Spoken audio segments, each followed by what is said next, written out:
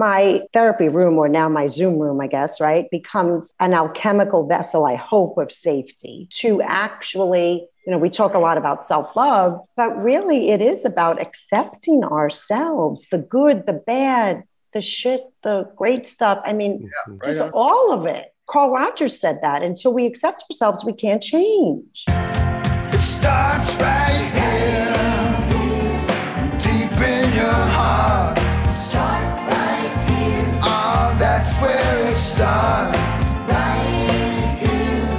We look to your heart. It's always and only starting right here.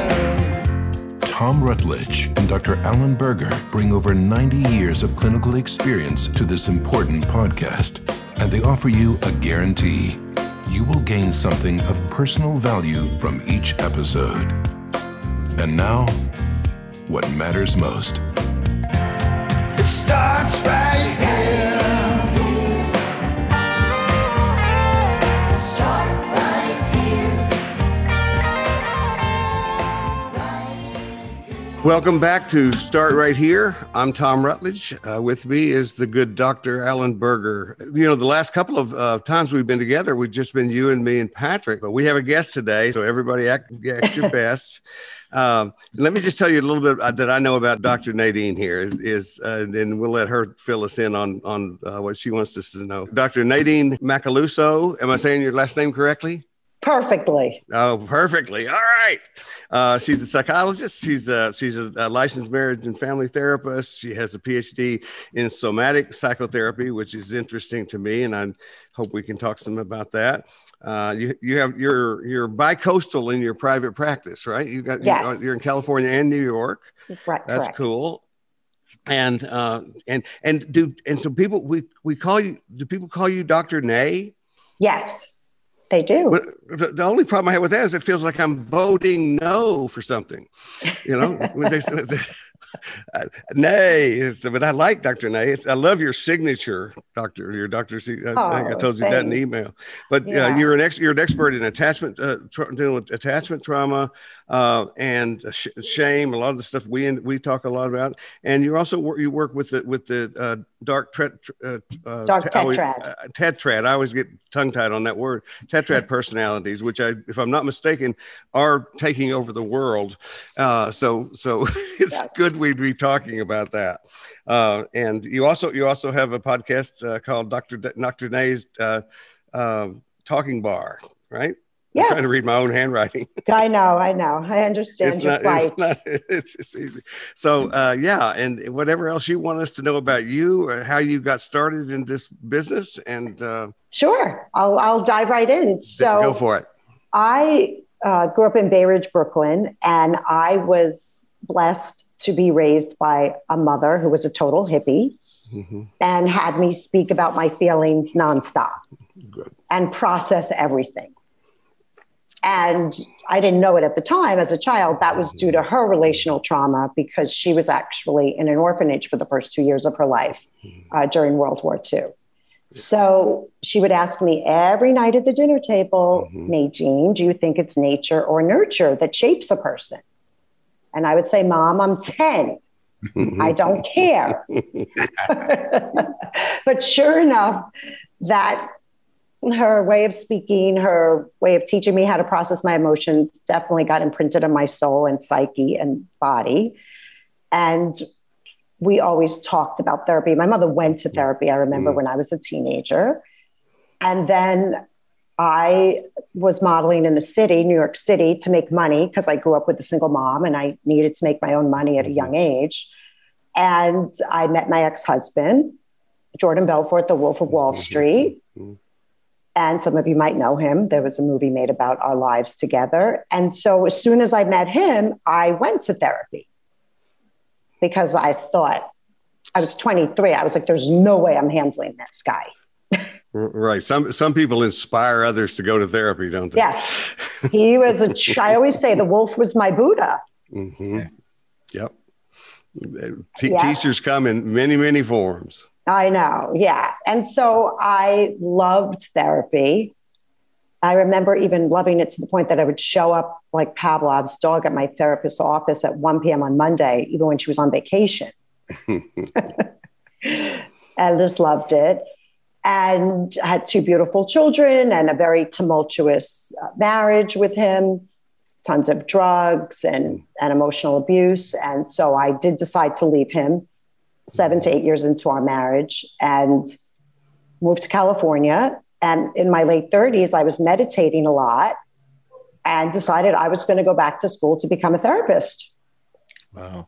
And be of service because I knew it saved my life. Yeah. Keep the ripple effect going. Yeah. And I beautiful. Can't believe I get paid to do what I do. I know. It's an amazing job. It's like there are people who have real jobs. Right. That's true. And then there's us. And then there's us. Yeah, then there's, boy, but what an experience you've had, Nadine, huh? Going through all that's like, what, when you look back, what was the most challenging part of that? Oh, that's a good question. I think the most challenging part was initially not understanding what I was in. Yeah. Because I had grown up, my mother had divorced my father when I was 6. And so my home was very peaceful, actually. It wasn't perfect. But peaceful. But peaceful. There was no yelling. And then to meet somebody that had a vicious temper, but still loved you. And that it was so confusing. Yeah. That was the word that came to my mind when you just said that, is that how confusing that would be. Yeah. I mean, we call that cognitive dissonance, I guess now. I know it at 53. But back then I was just purely confused.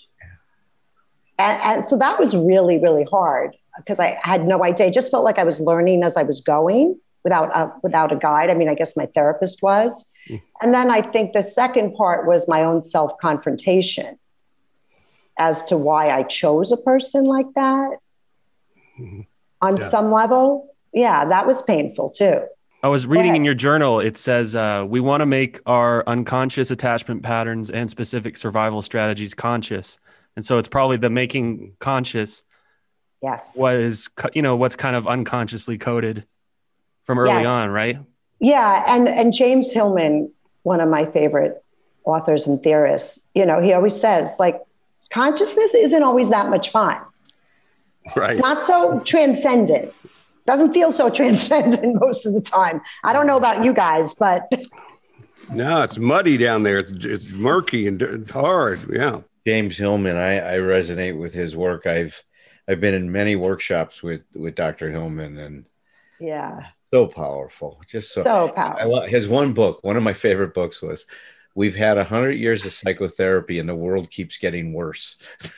Yes. I put that on my Instagram post when the whole COVID this year. Yeah. It's such a good, I mean, the whole theme about how therapy unintentionally oftentimes just promotes this narcissism, right? Yeah. Self-focus. And he says, there might be a problem with this, is that we might be overcorrecting, right? In that sense. And it was leading a lot of people, as he said, to be passive.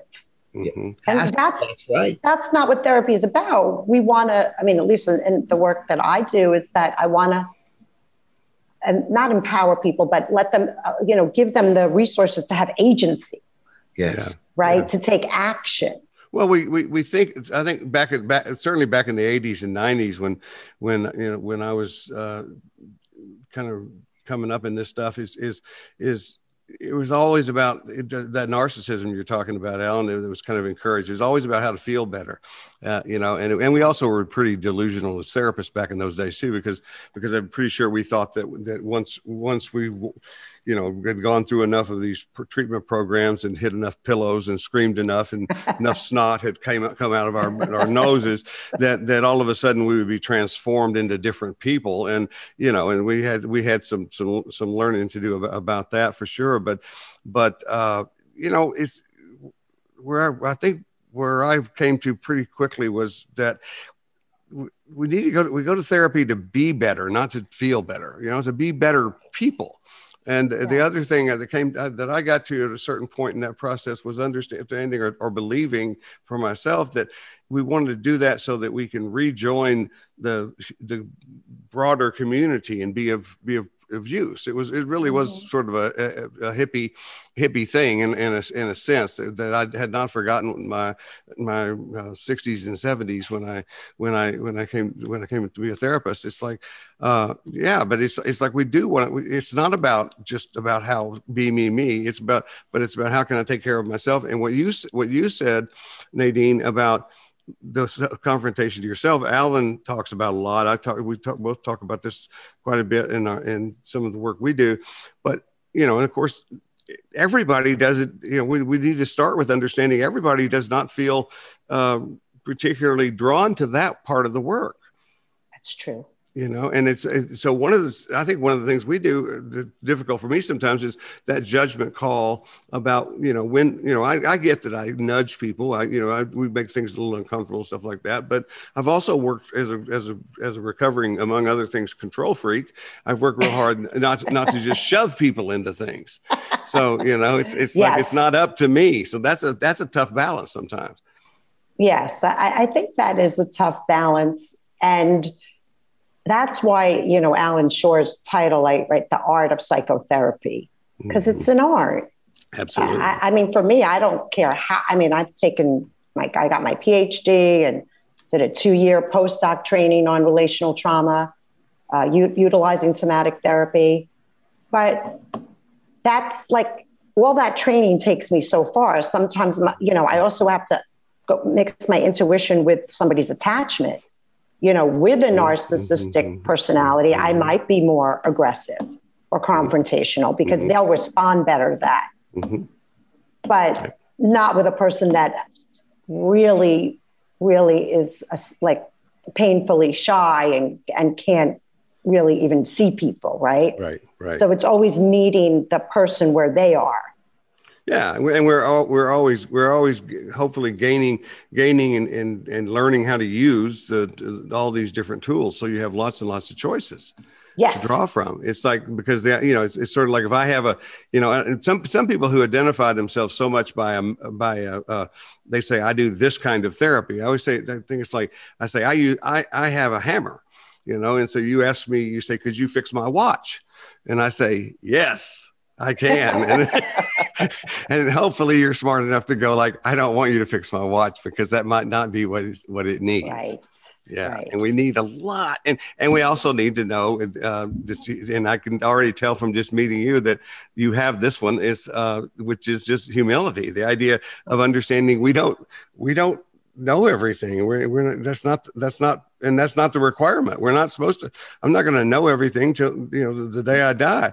But the idea of having people like we talked at before we went on about our producers, ours is Patrick and yours is Maddie, and it's like just how wonderful it is to be able to have people who are so resourceful to count on in life. Because it's just that's about us letting go and saying I don't have to know everything.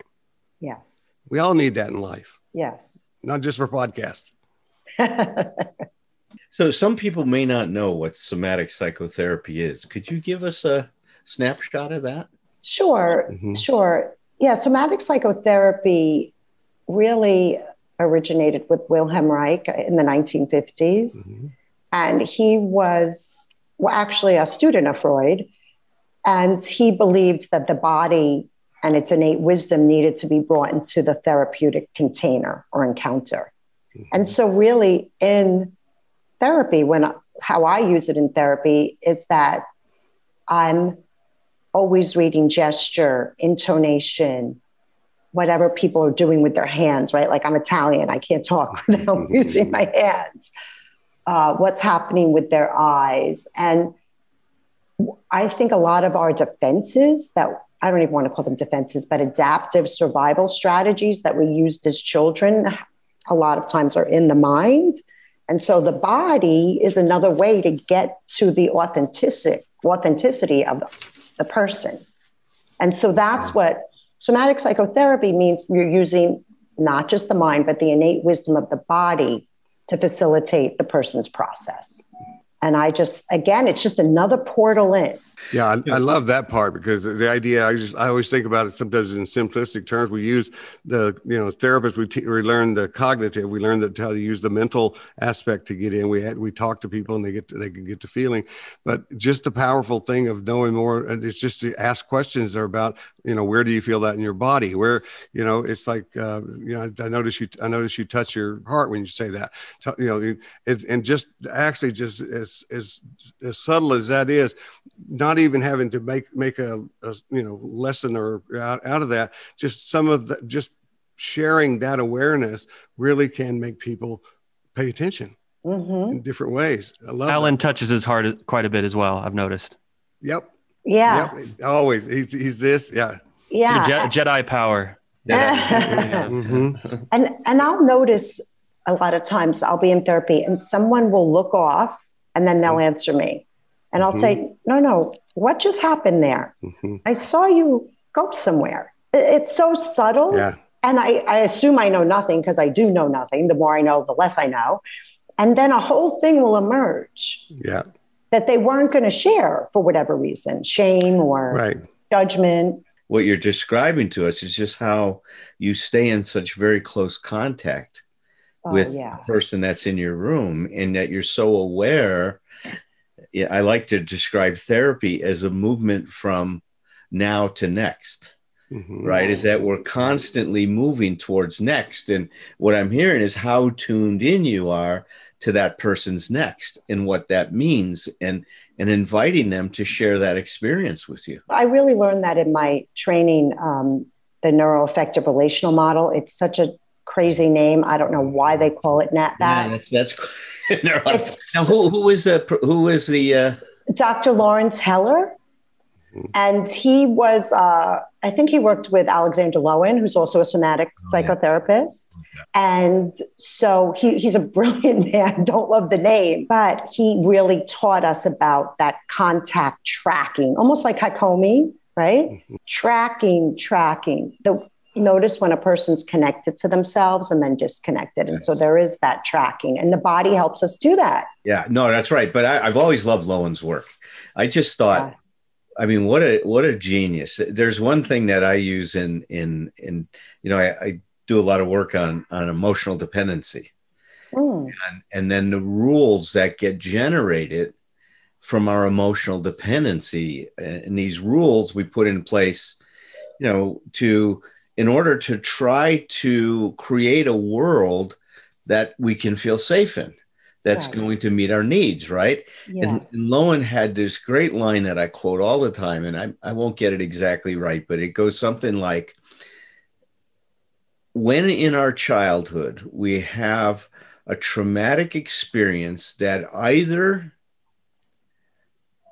threatens our sense of security or threatens our self-acceptance. It's interesting how he separates those in a sense.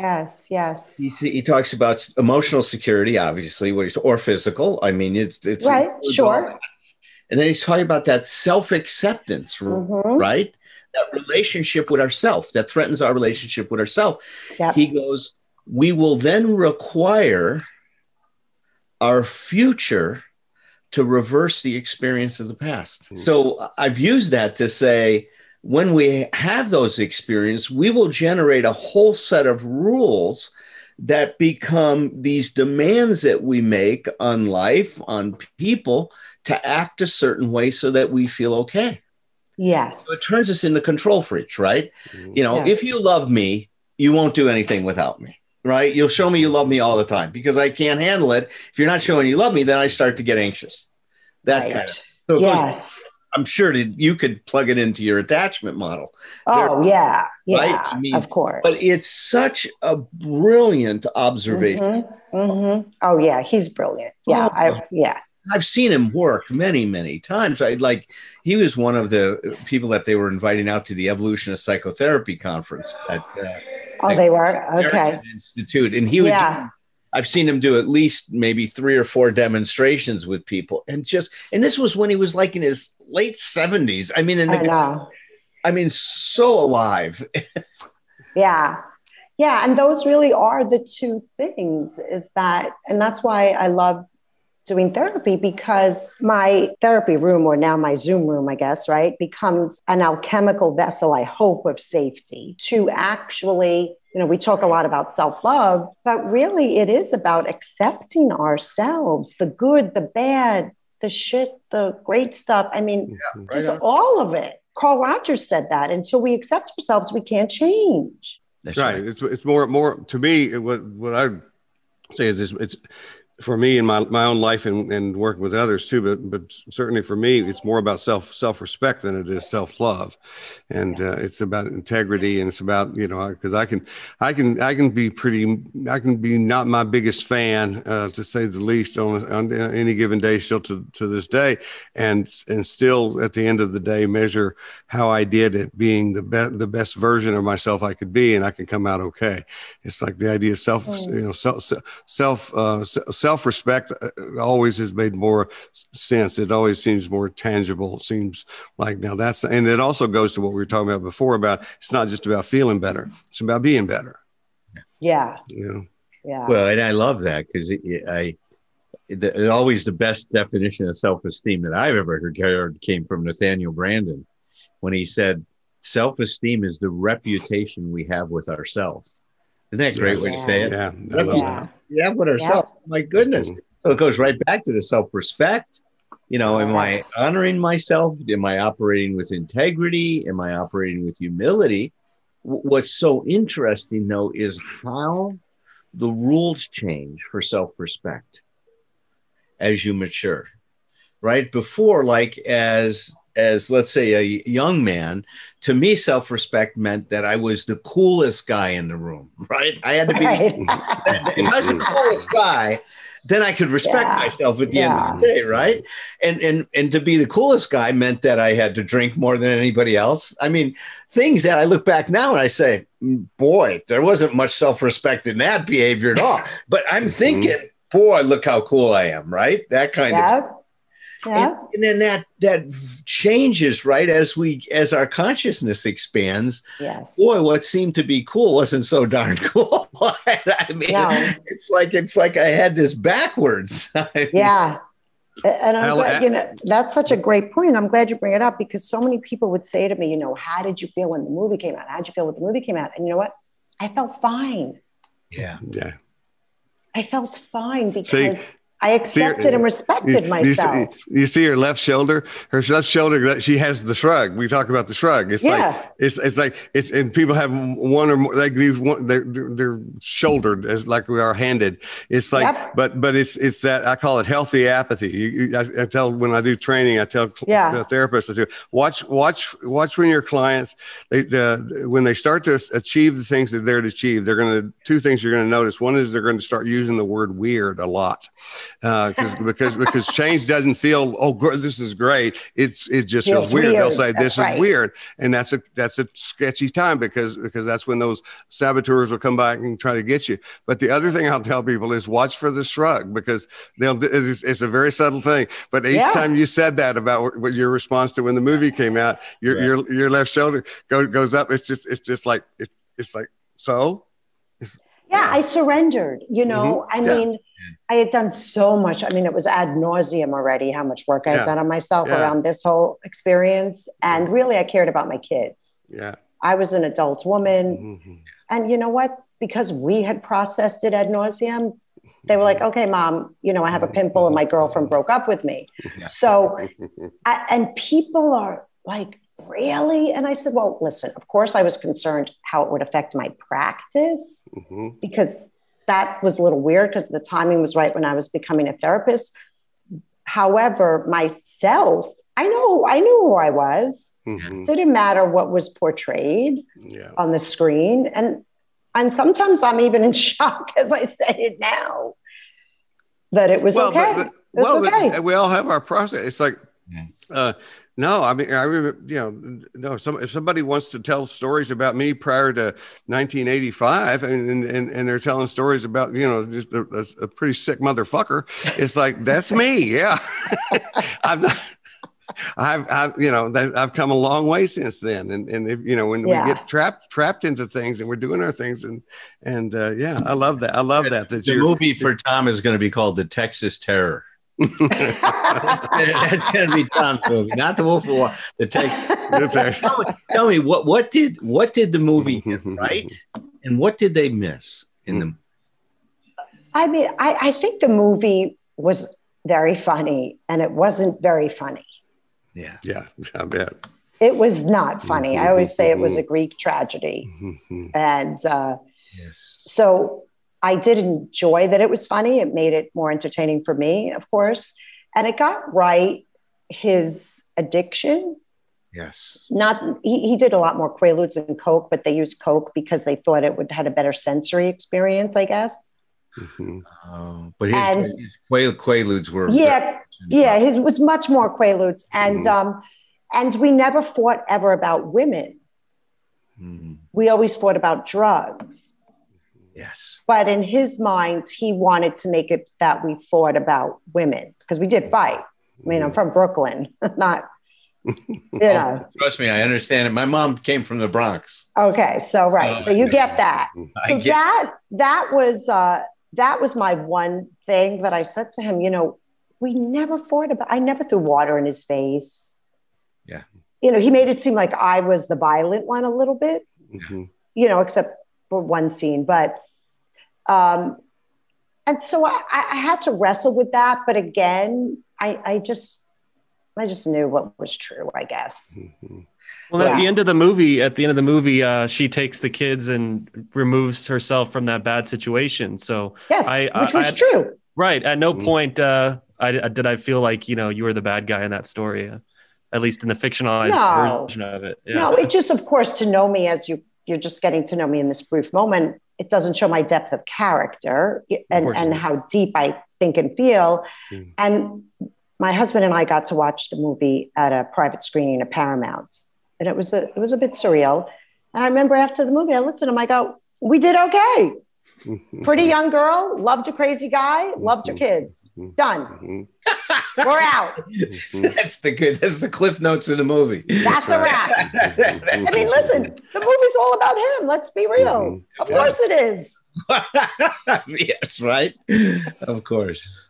Of course it is. And we're friendly. That's in some way, Quaaludes was his drug of choice, because he had so much energy, and he had to find some way to bring himself down. I mean, yes, it totally makes sense, because I do think that our drug of choice relates to what we're trying to do to complete ourselves in some way. Oh, that's a beautiful way to say that. As we're really looking for some way to make us whole. I wish I could credit myself with that, but that's what Rollo May said. He says, I don't believe in symptoms. He says, throw out the idea of somebody having a symptom. Somebody is searching for some way to maintain their existence. They're trying to find some way to continue to be able to operate with as much wholeness as they can possibly garner, given the possibilities, given the resources available. Yeah, that's a beautiful way to say it. Yeah, he was like, it was like a billion miles an hour. Oh God, you get that feeling. It's like I feel it in my chest when I see that portrayal of him. I mean, so he just needed something to bring him down. No, and we get along well. And actually, the day the movie came out, I had him over because it was Christmas Day, and I just think that's. Yeah, did he ever find recovery or anything? Did he ever? Oh yeah, he recovered. Yeah. Oh, he did. Okay. He did. Yeah. And my daughter now, we have a son and daughter. My daughter's now a therapist. Oh, yeah.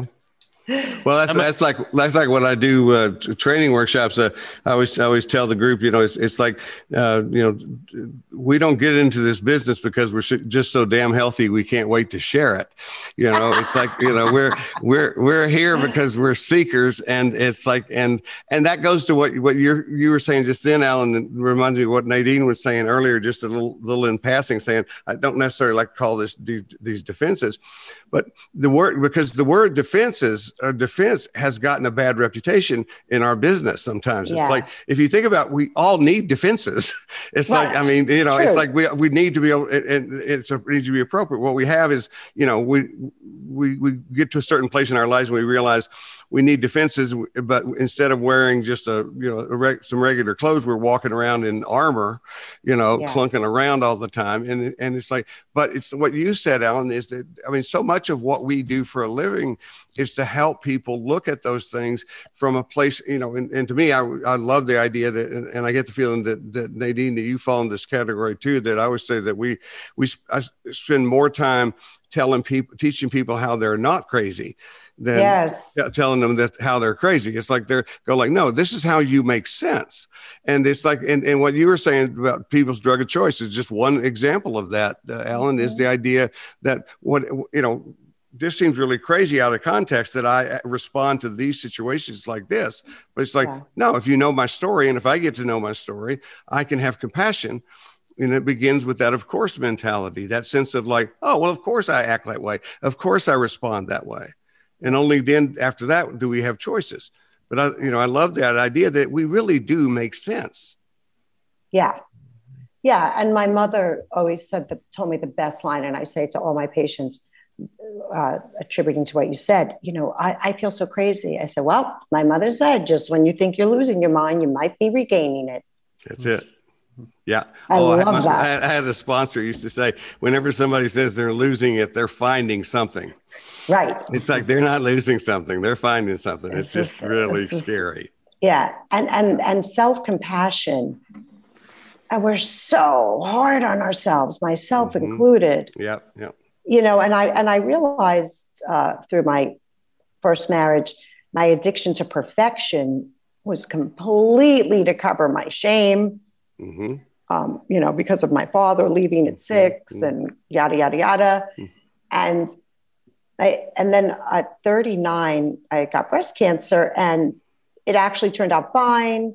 I caught it very quick. I didn't need chemo, radiation. I chose to get a double mastectomy. I mean, it was as good as breast cancer was going to go, but I was feeling totally anxious. And only through, you know, much therapy again, right? Another learning, love the learning. I realized my armor of perfection was cracked. And that's why I was feeling anxious. Yes. Yeah, the curse of perfection, isn't it? Oh. It's such a curse. It really is. Needs to be cracked. You know, I think that such an important point you're making now is that sometimes we have those moments in our life where they really become an invitation to look at something like that, don't they? Like when you had breast cancer and what you went through. Because I was like, why there was no reason for me to really be anxious. It was it was 3 millimeters. They said it would take them 20 years to metastasize. I did a radical thing, but it wasn't about the physicality. It was that armor of perfection had cracked. So other women that are facing that, what would you say to them as they're facing a double mastectomy? What are some of the things that really helped you in that? Yeah. What really helped me was having beautiful doctors that I loved and that I felt had my back and were by my side. They were 2 female doctors.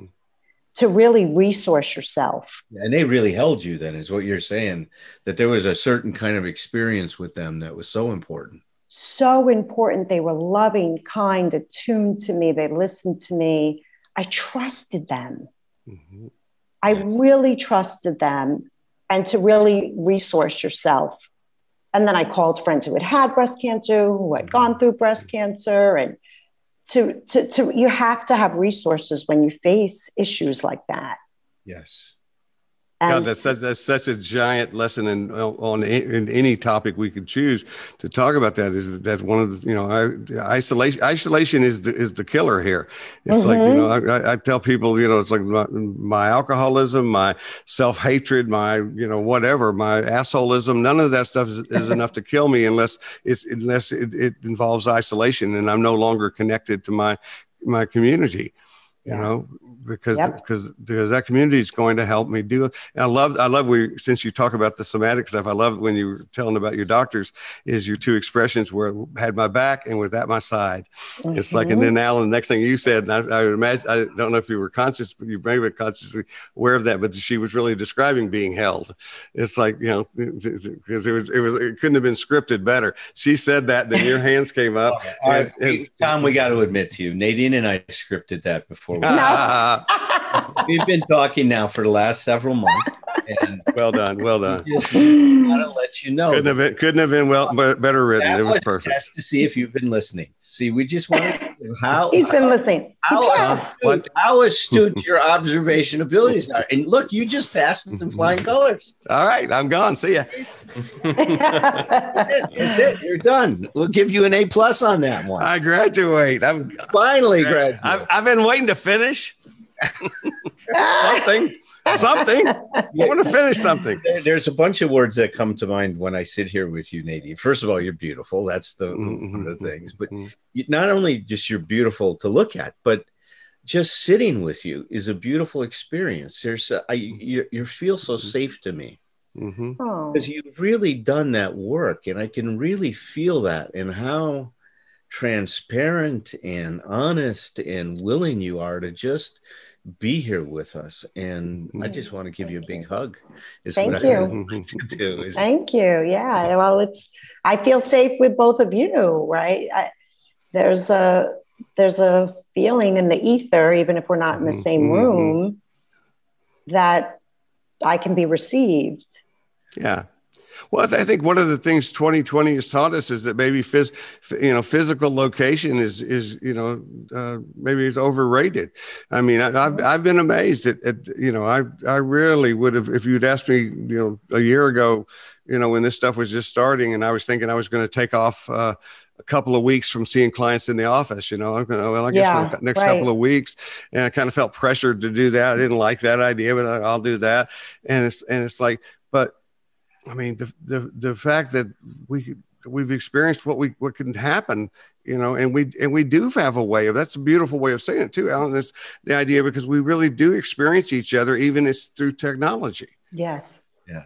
Yes. And I remember being nervous about that as well, because especially being a somatic psychotherapist, I convinced myself, another story that it has to be when a body meets a body, but no.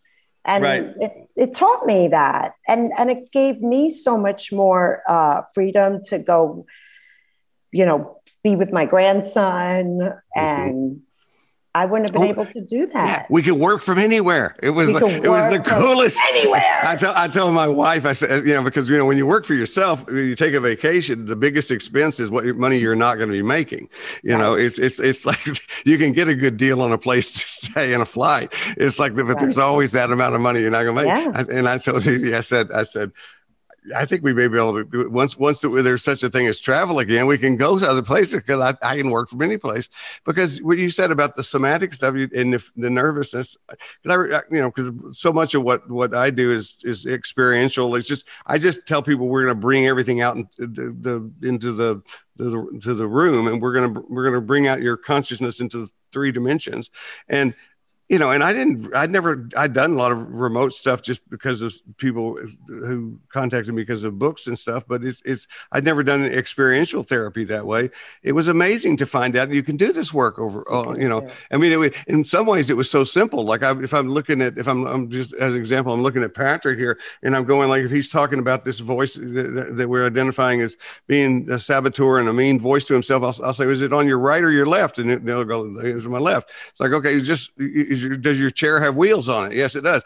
Just move over a little bit, And so rather than go sit in that chair, it just became, and the nuance was amazing. It was like, people could feel the difference just moving. And I thought it's a whole, and more to learn. Like what you were saying earlier, Nadine, it's like, more to learn. Well, listen, I've done therapy in my RV. My husband's driving and I'm in the back. That's in the RV. Somatic therapy will travel. That's right. Yeah. I mean, RV sales have really gone up during this time. And I've been looking at one of those, what are they, Streamliners or whatever they're called. But yeah, Gulfstream, right? Is that what it is? Yeah. Oh, it's great. Nice. Go for it. I love it. We love it. These things are incredible now, the way they're making. And now I just saw this one thing about these homes this guy are building, these micro homes. Oh, yeah. They're like 250 square feet or whatever it is. But the way they're designed, they're like 10 times as big as that. It's remarkable what's happening. And look, this is what happens, right? Right. We hit a crisis. We'll all try to figure out how to adapt to it. And in the adapting, we develop all these other possibilities. Yep. We get creative. We get creative. And I always say the body and brain grow from threat. That's right. Oh, absolutely.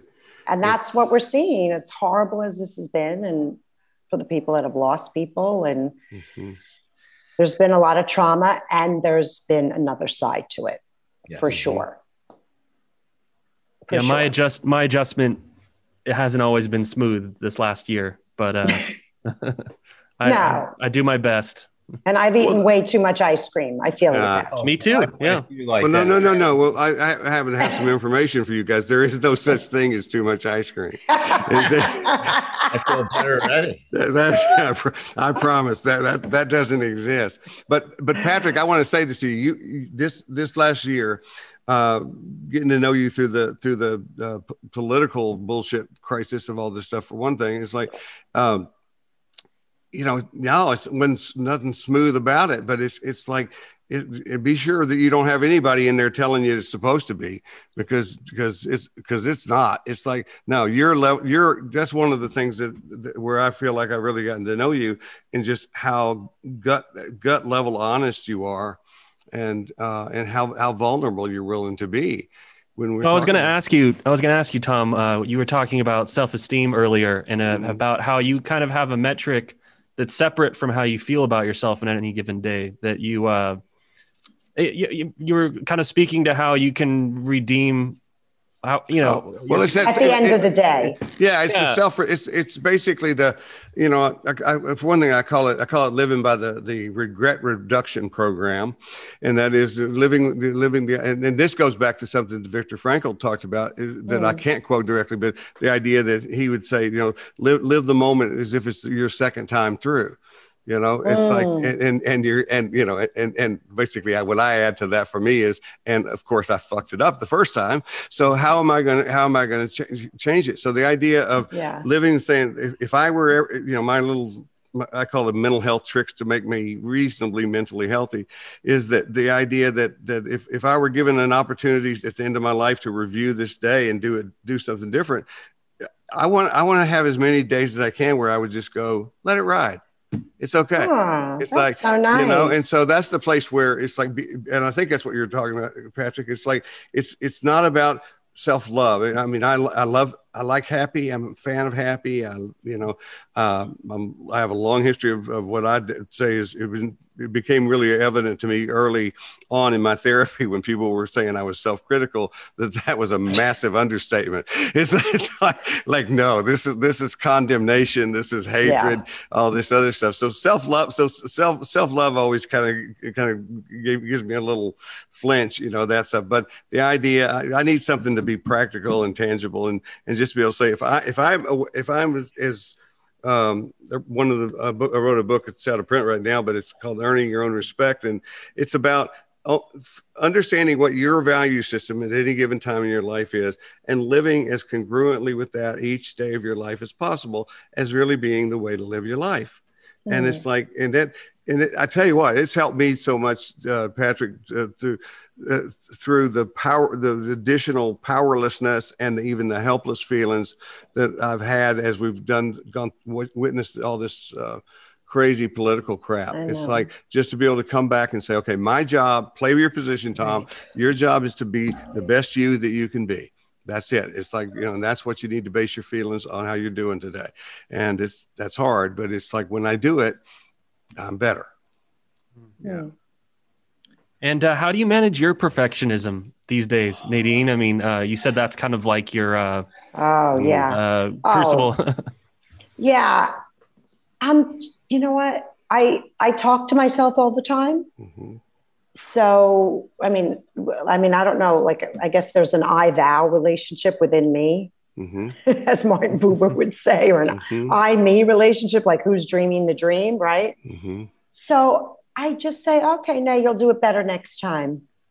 Yeah. Or like if I'm just so much kinder to myself, and I'm just not nearly as demanding. I mean, first of all, being perfect is totally unrealistic and just puts me in a terrible hamster wheel, and it's not possible, and it's ridiculous. I understand it was a coping mechanism that I used, and an effective one at times when I was younger, and now I just don't need it. And well, it's self-victimization. When you realize that perfectionism is and I find that people need to be told, because I try not to make assumptions about what the people, because I tend to think things like everybody knows what I know. So I, it's like, I like to say, a perfectionist is not someone who does things perfectly. It's someone who thinks they're supposed to do things perfectly. Right. Therefore, they're in constant pain because the expectation is that you be beyond human capacity. Right. It's like, no, you said it. We can't even do it. It's it's like, so, I mean, how much pain are we putting ourselves in? And then the other thing I was going to say too, that when you talk about that voice, that basically that compassionate voice that comes in, it's like, to me, that's part of what develops over the course of therapy. But one place it comes from are the people we put ourselves in their company, the safe places, and where other people are kind to us, even when we're being horrible. If we begin, I used a therapist's voice of mine, a therapist I was seeing at the time, because I couldn't get myself to even imagine my voice saying kind things. So, but I could with Linda's voice, I could imagine that. So I could imagine that, and then sure enough, that voice, there's a place now that it's automatic. It's a natural part of me that just says, it's okay. I love that. Okay. We'll do better next time. Yeah, and what I learned too is that I always thought it was coming from outside. Mm-hmm. When I first met my second husband, I'm with him 22 years. I'm like, stop trying to make me be perfect. He's like, what are you talking about? Right. And I really thought it was coming from him. Yeah. But it was coming from me internally shaming myself. And so I just bring that to my patient's attention. I'm like, did you hear yourself shaming yourself? You're doing it. So the good news is, since you're doing it, you could stop. Right on. But I really thought it was coming from projection is such an amazing thing. One of the things that I love to do sometimes, Nadine, is when somebody says something horrible like that, I'll follow up by saying, like, well, what do you think? And they'll look at me like, because they think they just told me what they think. And it's like, and I let them sit there for a little while, and I'll go like, no. You told me that asshole that's somewhere inside your head just told you that. But what is I'm writing that down. Yeah. That's a good one. It's great. Yeah. It's like, because first thing they look at you like, you're not paying attention at all. Because I was very clear. Like just fell asleep for a few minutes there, right? Yeah, that's right. And here's the thing. I've been doing this for 40 years. I have never fallen asleep and stayed asleep in a session. You should put that on your resume, Tom. I lead with it. That's right. Thanks for that question, Patrick. That was an important one. Yeah. Well, this has been fun. Well, the thing is, I was realizing that little pause, of course, I learned being a radio guy back in the radio days, dead air is the most dangerous thing, nobody's talking.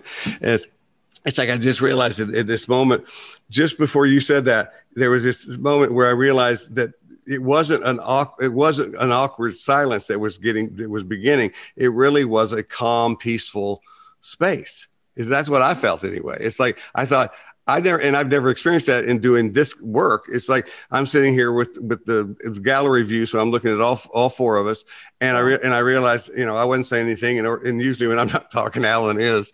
It's like, and he wasn't, and it's like I just thought, okay, it's good. It's when things are going well, there's no real vacuum to be filled, right? That's right. Everything's popping. Yeah. It'd be weird on the podcast if all of a sudden we all just go quietly and we all just sit here. Kind of a seance type thing. Yeah. It's like, what's for dinner? That's right. That's funny. It's like we're sitting around and just having a good old Italian dinner together.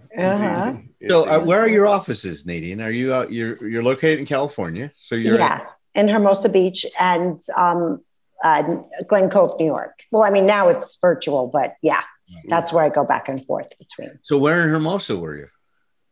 Oh, at do you know where the Spot is? The restaurant, the Spot, the vegetarian restaurant. Oh, yeah. 3rd Avenue and Hermosa Avenue. Yeah. Manhattan Avenue, I think. Yeah. I was over on Pacific Coast Highway in Artesia. Oh, yeah. Sure. Right around the corner. Yeah. Yep. But now I'm here, there, and everywhere, I guess. Yeah. I mean, now I closed that office. I closed my Westlake office. It didn't make any sense to keep paying rent. Didn't make any sense. No, it's it'll be interesting to see how the world emerges from all this. Yeah, there'll be some resistance. I mean, I was saying earlier to Nadine that that I do. We live on a farm surrounded by woods, and so when I'm doing FaceTime or telephone conversations, I do it outside with my dog in the woods, and it's like that's going to be hard to give up. It's sure. I mean, just be having I mean, sometimes, it's like, I try not to do that on the FaceTime. But if they're talking on the phone, my wife says, why was smoke coming from your place down there? And I said, well, I was having a cigar, but it's like, it's like, so she said, I worry when smoke comes from wherever you are. And I appreciate her worrying, but it's like the other day when it was snowing here, and it was a beautiful snow, and I'm in Nashville, Tennessee. It's like, what's funny is you can have these conversations and somebody doesn't even have any idea where you are geographically. It's like, but I was walking with my dog, and I have this one thing that I do with some clients that are just like a 30-minute check-in thing when they really don't need a whole session. We're just kind of staying in touch for a little while. And so I was doing one of those calls. And so I just thought, well, I can do that while I'm walking. And it was like the snow was already down on the ground covered, and it was snowing, the big flakes snow come down. And it's just like, and I just spent some of the time describing this to my client, just how cool it was and amazing it was. It's like, when I think about that versus go back to sit in my office, I'm going like, ooh, I don't know. I know. I hear you. The travel time, all of it. Yeah. So I guess isn't that amazing in terms of how it's taken away all of that? I mean, a lot of my clients, they love it because they say, I just have to get ready 5 minutes before the session. I don't have to drive anywhere. Yeah. I'm home after we're done with the session. I mean, this is. Yeah. I think our profession has changed forever. I do. I think so. In fact, there is an organization now. Okay. You've heard of it, but they are now licensing us to practice virtually. Oh, really? I didn't know this. That's great. Thank you, Alan. I don't know if I'm going to go through all these things because I'm getting towards the sunset of my career, but it's called PsyPact. And it's practicing telepsychology under PsyPact. So PsyPact, once you go through it, has a relationship with many states, and they don't have the list of states, which is unfortunate. But what you do is when you get licensed with them, it gives you license to practice through telepsychology in all those states. Right. Which should happen because everybody has been through so much trauma and needs help. Well, we have that now. I think right now, don't we have? We do. There's been that decision made that we're all allowed, given the freedom to function this way, and it's not considered, it's considered, part of our practice now, or part of the scope of practice. Right. But these folks have moved together to really form. Now, it's beautiful. There's a few steps to run through to get your, you have to send your transcripts in. Right. When we took our psychology, the state, national board thing and stuff like that, which had nothing to do with the way we practice. Well, it's right. Listen, those of you that are consumers listening to psychology, this is very important. Just because we're licensed doesn't mean that we're good at doing this stuff. I mean, I've met many people that I would consider paraprofessionals that are better than licensed therapists. Oh God, yeah. Their ability to be healers, connect with people.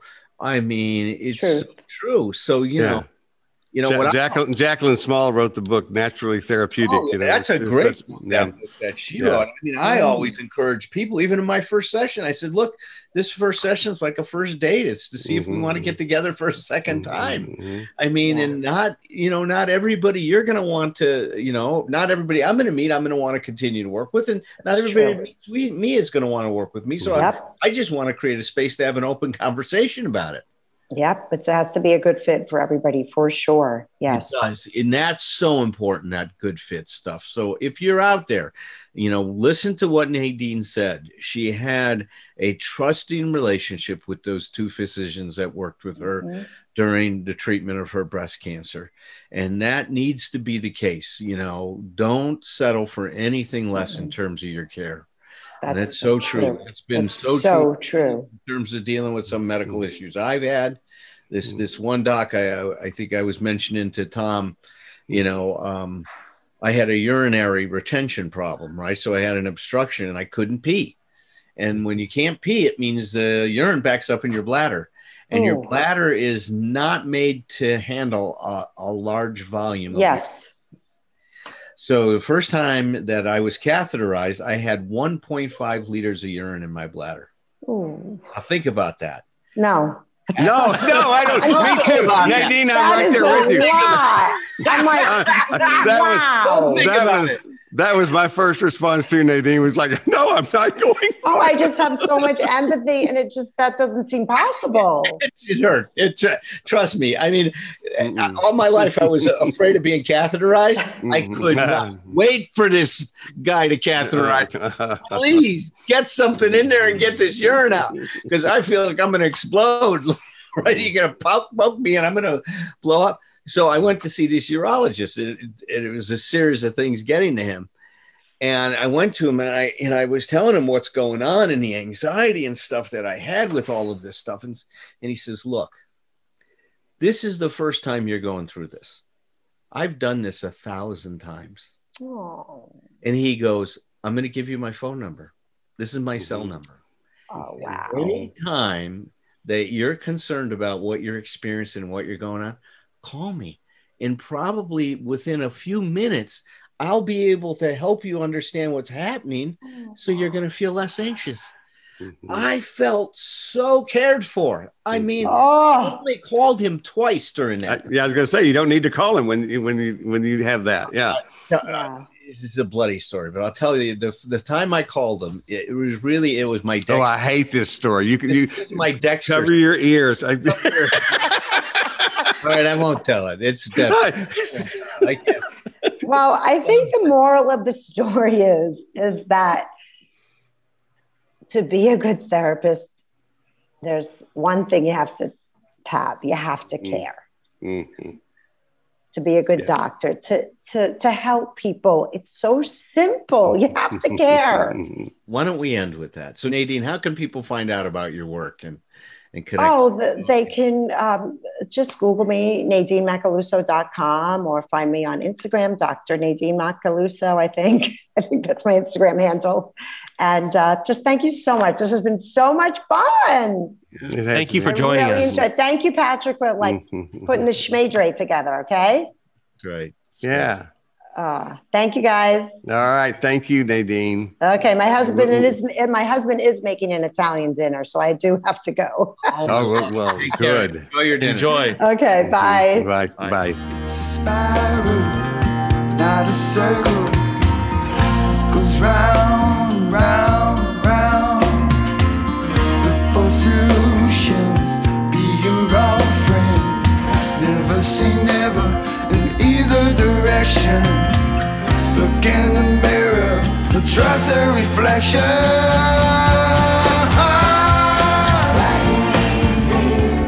Deep in your heart, start right here.